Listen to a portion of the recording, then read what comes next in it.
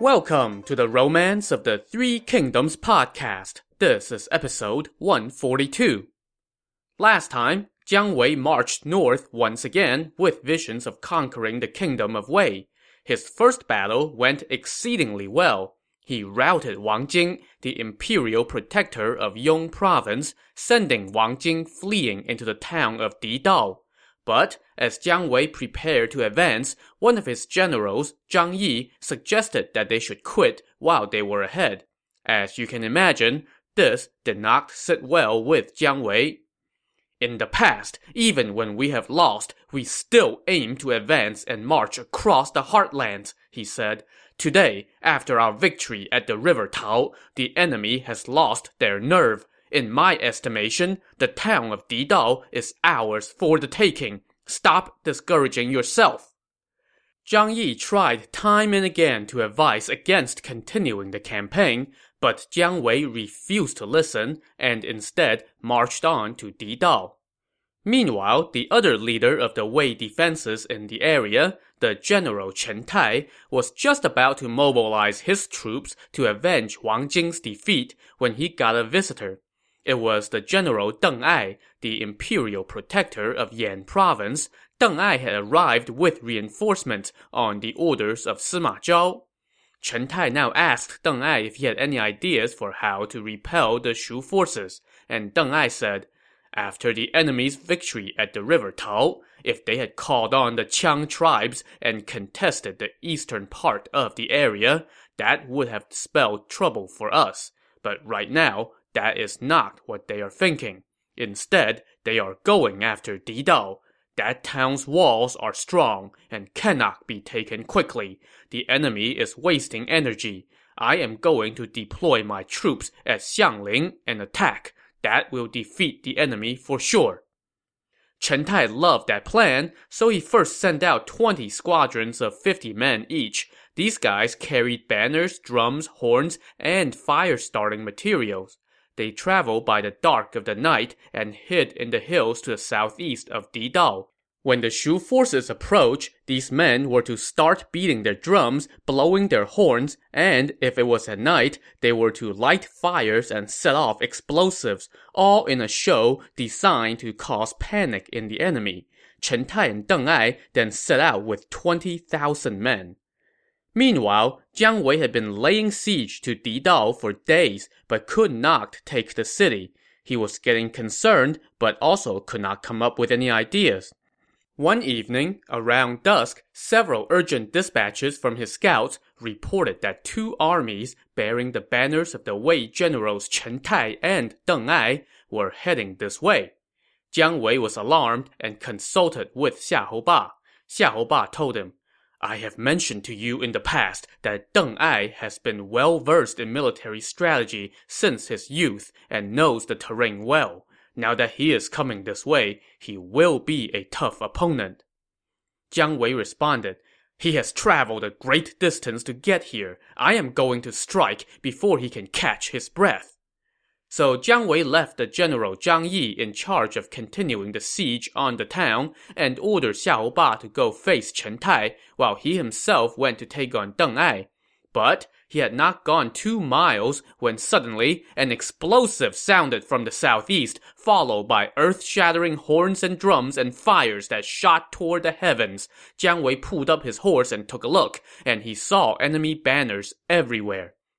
I have fallen for Deng Ai's trap, Jiang Wei said with alarm. He immediately ordered Xiahou Ba and Zhang Yi to give up the siege on the town and retreat.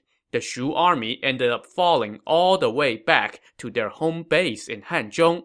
Jiang Wei personally brought up the rear, and he heard non-stop drumming behind him. It was not until he had retreated into the Saber Pass that he learned that all that ruckus was just a decoy. So Deng Ai didn't even have to fight to beat back Jiang Wei, he just had to make a bunch of noise. Nonetheless, for his victory at the river Tao, Jiang Wei was promoted to regent marshal. After thanking his emperor for the promotion, Jiang Wei once again set his sight on the north. Turning our gaze north as well, let's go check in on the Wei forces. After lifting the siege on the town of Didao, Deng Ai also got promotion to the general who pacifies the West. He and Chen Tai were now ordered to garrison troops in Yong and Liang provinces, the western regions that Jiang Wei had been invading in his attempts to break through into the north. Chen Tai threw a feast to congratulate Deng Ai on his promotion. During the banquet, Chen Tai told him, "Jiang Wei retreated during the night. His strength is sapped. He will not dare to come again." But Deng Ai smiled and said, "In my estimation, there are 5 reasons for the Shu forces to come again. First, even though they have retreated, they still have strategic advantages, while we have strategic liabilities. Second, the Shu soldiers are all veteran troops trained by Zhuge Liang, making them easy to deploy, whereas our officers are rotated off and on and our troops have not been thoroughly drilled. Third, the Riverlanders rely on ships for transport, while our troops all move on land, which is more tiring. Fourth, Didao, Longxi, Nan'an, and Qi Mountain are all places that we have to defend. The Riverlanders can use misdirection, so we have to split our forces to defend all 4 locations, while they can concentrate all their forces on just one place. Finally, if the Shu forces march toward Nan'an and Longxi, they can rely on the grains of the Qiang tribes. If they advance through Qi Mountain, there is wheat there that they can eat." Hearing this, Chen Tai could not help but sigh and say, "Sir, with your divine foresight, what need do we have to be concerned about the enemy?" So this respect between the two men soon grew into a close friendship despite the large difference between their ages. Deng Ai now set to drilling the troops and setting camps at all the key locations. Meanwhile, on the Shu side of the border, Jiang Wei invited his officers to a feast to discuss the next northern campaign. One of his officials, Fan Jian, said, "General, you have waged one campaign after another, all without complete success. After your victory at the river Tao, the enemy now recognizes and respects your prowess, so why wage another campaign? If it goes badly, you would have thrown away all previous gains." But Jiang Wei would not put up with that kind of loser talk. "You all just know that the kingdom of Wei has vast territory and a large population, and you think that we cannot take it quickly," he said. "But what you don't know is that there are 5 strategic advantages to attacking the Wei." His men asked him what those 5 advantages were, and Jiang Wei explained. First, the enemy was demoralized by their defeat at the river Tao, and even though we fell back, we did not suffer any casualties. Second, we rely on ships for transporting troops, which allows our men to rest, while the enemy has to travel on land to meet us.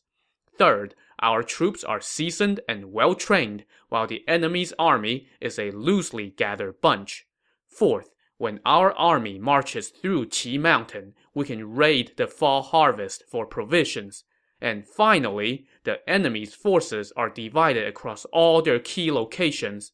When we focus our entire army on one spot, they will not be able to help each other. If we do not invade now, then when? But now, even Xiahou Ba, who had been a staunch advocate of attacking the Wei in hopes of avenging his family's misfortunes at the hands of the Simas, advised against another invasion. "Deng Ai may be young, but he possesses keen foresight and strategy," Xiahou Ba said. "He has recently been promoted to the general who pacifies the West. He will no doubt have made preparations everywhere. It won't be like before." But Jiang Wei replied sternly, "I am not afraid of him. Stop talking up others and putting ourselves down. My mind is made up. We will take Longxi first." Well, so that was the end of that discussion. Everybody shushed, and Jiang Wei decided that he would lead the front column personally, while all these wet blankets could follow behind.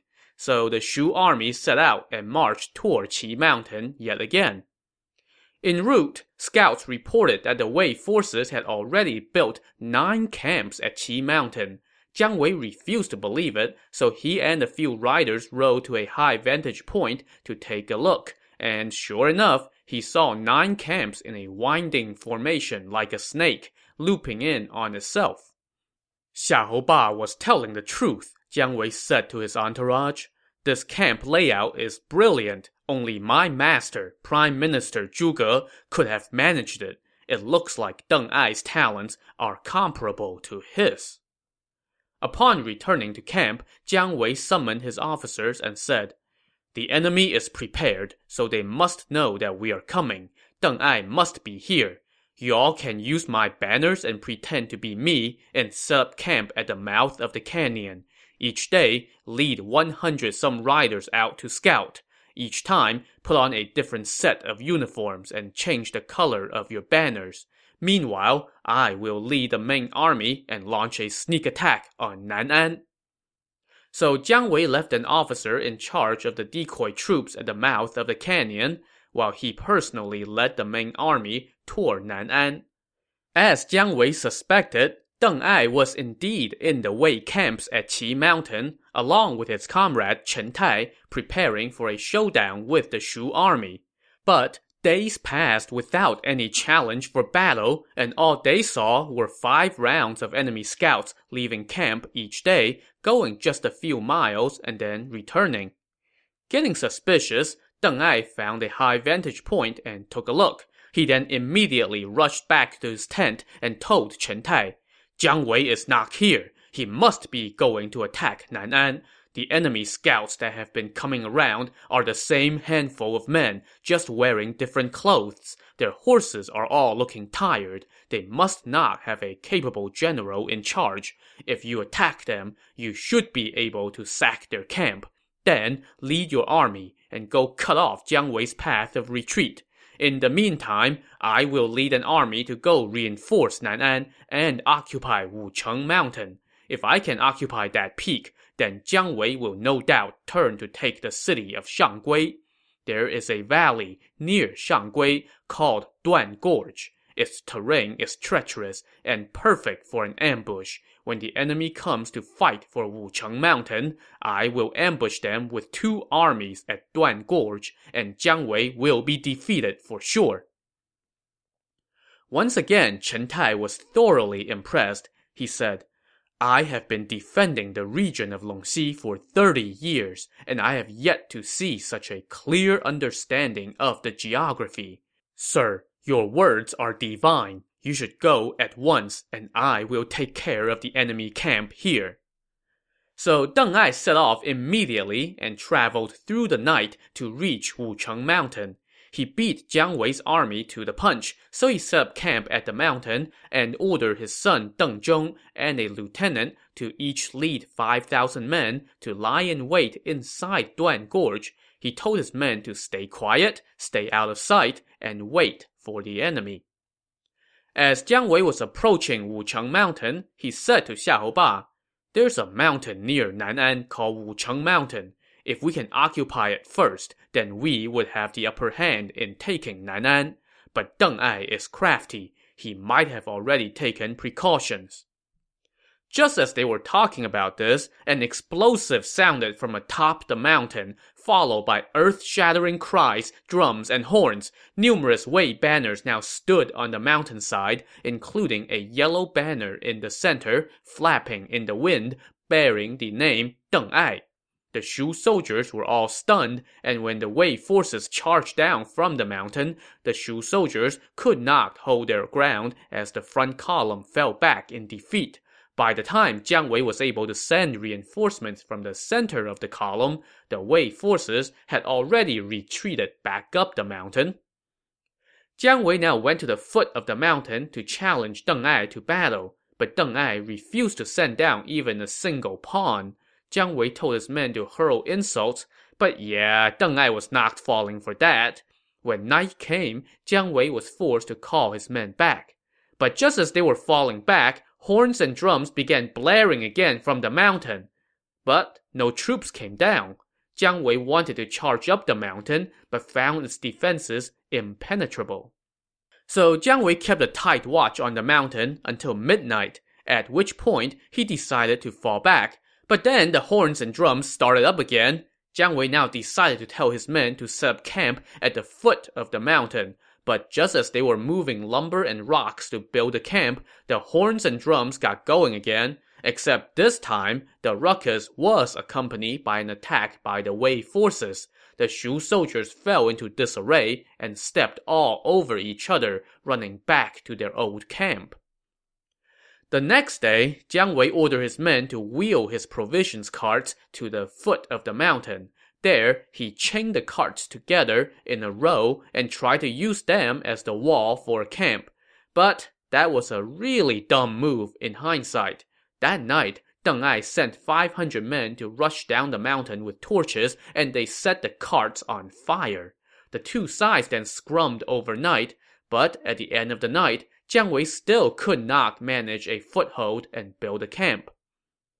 So now, Jiang Wei decided to give up on the mountain and the city of Nan'an. He said to Xiahou Ba, "Since we can't take Nan'an yet, why don't we go take Shanggui first? Shanggui is where the grain for Nan'an is stored. If we can take that, then Nan'an will naturally be in peril." So Jiang Wei left Xiahou Ba to keep watch over Wucheng Mountain, while he led the strongest units of his army to go take Shanggui. They traveled through the night, and as first light broke, they noticed that they were traveling through some rather treacherous terrain. Jiang Wei asked the guide what the name of this place was, and the guide told him that it was Duan Gorge. Jiang Wei immediately became alarmed. "That is a terrible name," he said. "Duan sounds the same as the word for cut off. If somebody cuts off the mouth of this valley, then what would we do?" Well, he found out soon enough, because while he was worrying about the name of the place, an urgent report came from the front of his column saying that they had spotted a huge dust cloud rising from behind the hills, which suggested an ambush. Jiang Wei immediately ordered his army to retreat, but it was too late. The two squads of soldiers that Deng Ai had sent here now sprang out and attacked. Jiang Wei and his troops fled while they fought. But soon, loud cries of battle rose up from in front of them as well. This was Deng Ai arriving to close the trap. Assaulted on three sides, Jiang Wei's army was routed. But fortunately for him, Xiahou Ba arrived just in the nick of time and fought off the Wei troops and rescued them. Jiang Wei now wanted to go back to the camp he had left at the foot of Qi Mountain, but Xiahou Ba told him, "That camp has already been sacked by Chen Tai, and the officer left in charge is dead. All the troops from that camp have fallen back to Hanzhong." So Jiang Wei now did not dare to go back the same way he came. Instead, he opted to take the back roads through the mountains. But by now, Deng Ai had regrouped and was pressing hard on his tail, so Jiang Wei told his men to go on ahead while he himself brought up the rear.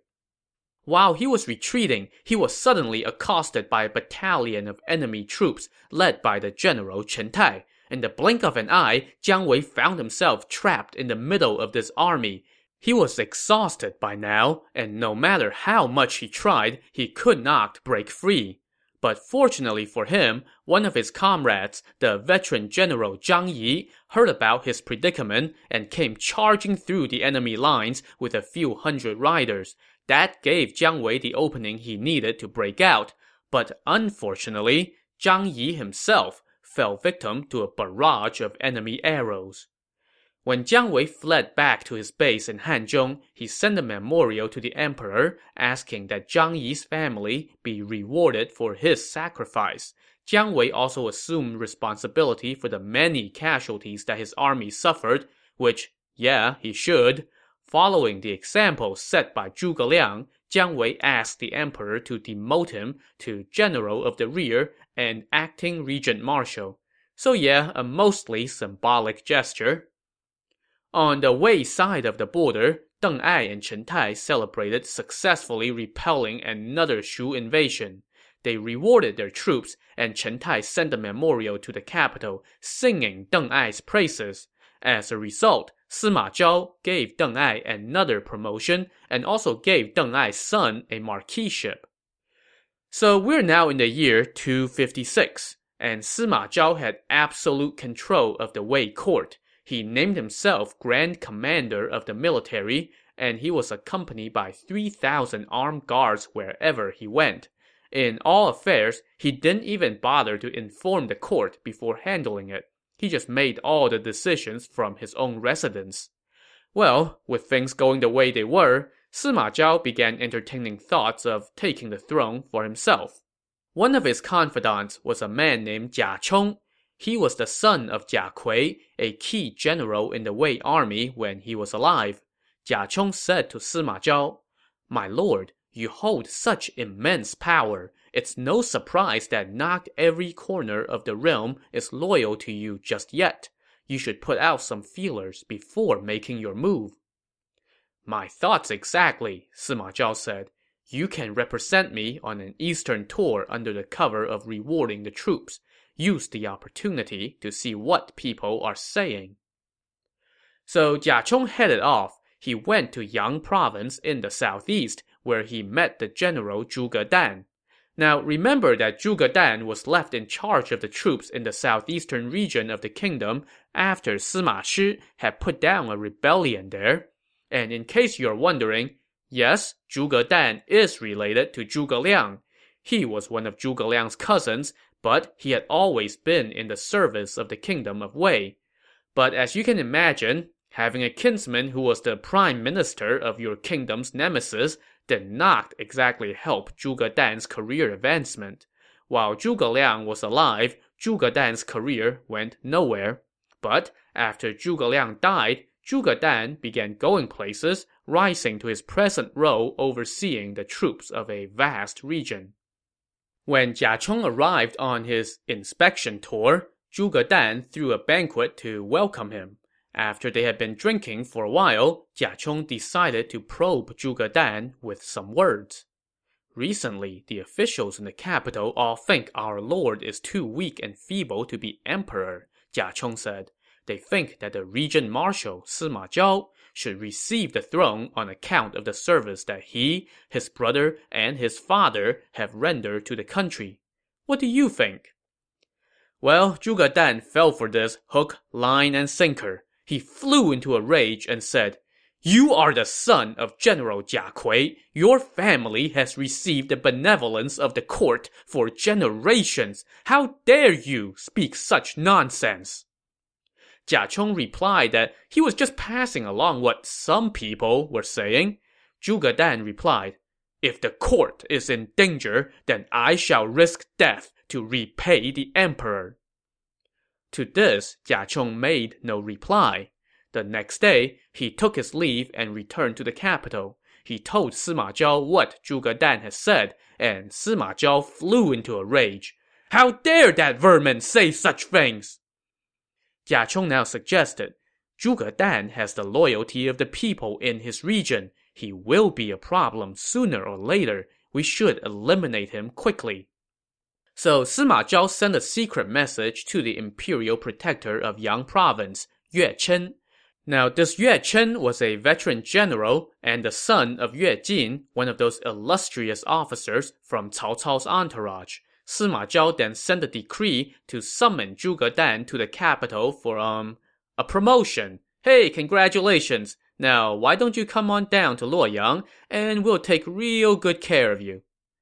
Zhuge Dan was no dummy. When he got the summon, he realized that Jia Chong must have ratted him out to Sima Zhao, so he interrogated the envoy until the guy fessed up and told him that Yue Chen knew about the summon because Sima Zhao had sent him a secret message. Infuriated, Zhuge Dan had the envoy executed, and then mobilized about 1,000 men and stormed toward Yang province. When he approached the south gate, he saw that the gate had already been shut, and the drawbridge pulled up. Zhuge Dan called for the gates to be opened, but received no answer. "Yue Chen, you scoundrel! How dare you!" Zhuge Dan said in anger. He then laid siege to the city. Leading about a dozen cavalrymen, Zhuge Dan rode into the moat and then climbed to the top of the city wall. There, he fought off the guards and opened the gates, letting his troops in. They made a big mess of the city as they fought their way to Yue Chen's residence. Yue Chen was hiding in the top floor of his home, but Zhuge Dan stomped in with sword in hand, shouting, "Your father Yue Jin received immense kindness from the kingdom of Wei. Instead of trying to repay the state, you are siding with Sima Zhao instead." Before Yue Chen could answer, Zhuge Dan cut him down. So, with the point of no return a few hundred miles in the rearview mirror, Zhuge Dan now sent a memorial to the emperor, listing Sima Zhao's numerous offenses. At the same time, he rounded up more than 100,000 troops from the area, added in the 40,000-some soldiers in Yang province who had just surrendered to him, and prepared to march on the capital. He also sent his own son to the bordering kingdom of Wu as hostage/collateral, asking for help in exterminating Sima Zhao. So at this point in the kingdom of Wu, the last prime minister that we had heard about, Sun Jun, had died. Remember that Sun Jun came into power when he staged a coup and killed Zhuge Ke. When Sun Jun died, his little brother Sun Chen inherited his power. Now this Sun Chen was a cruel, brutish sort, and he executed a number of high officials for daring to oppose him, so now all power in the Wu court rested with him. The Wu Emperor Sun Liang was a bright lad, but he could not do anything about Sun Chen. When Zhuge Dan's envoy arrived in Wu to ask for aid, offering Zhuge Dan's own son as collateral, Sun Chen agreed. He put the generals Quan Yi and Quan Duan in charge of 70,000 men. The officers Zhu Yi and Tang Zi were the vanguards, and the officer Yu Quan headed up the rear, and as guide, he tapped the defector Wen Qin. Remember that Wen Qin was a key figure in the last rebellion that sprang up in the southeastern corner of the kingdom of Wei. His young son Wen Yang even gave the Sima clan's troops a good beating. But when that rebellion was snuffed out, Wen Qin and his sons found refuge in Dongwu. And now they were going back to help a rebellion started by Zhuge Dan, the guy who, ironically, helped snuff out their rebellion. To see if this rebellion fares any better than the last one, tune in to the next episode of the Romance of the Three Kingdoms podcast. Thanks for listening.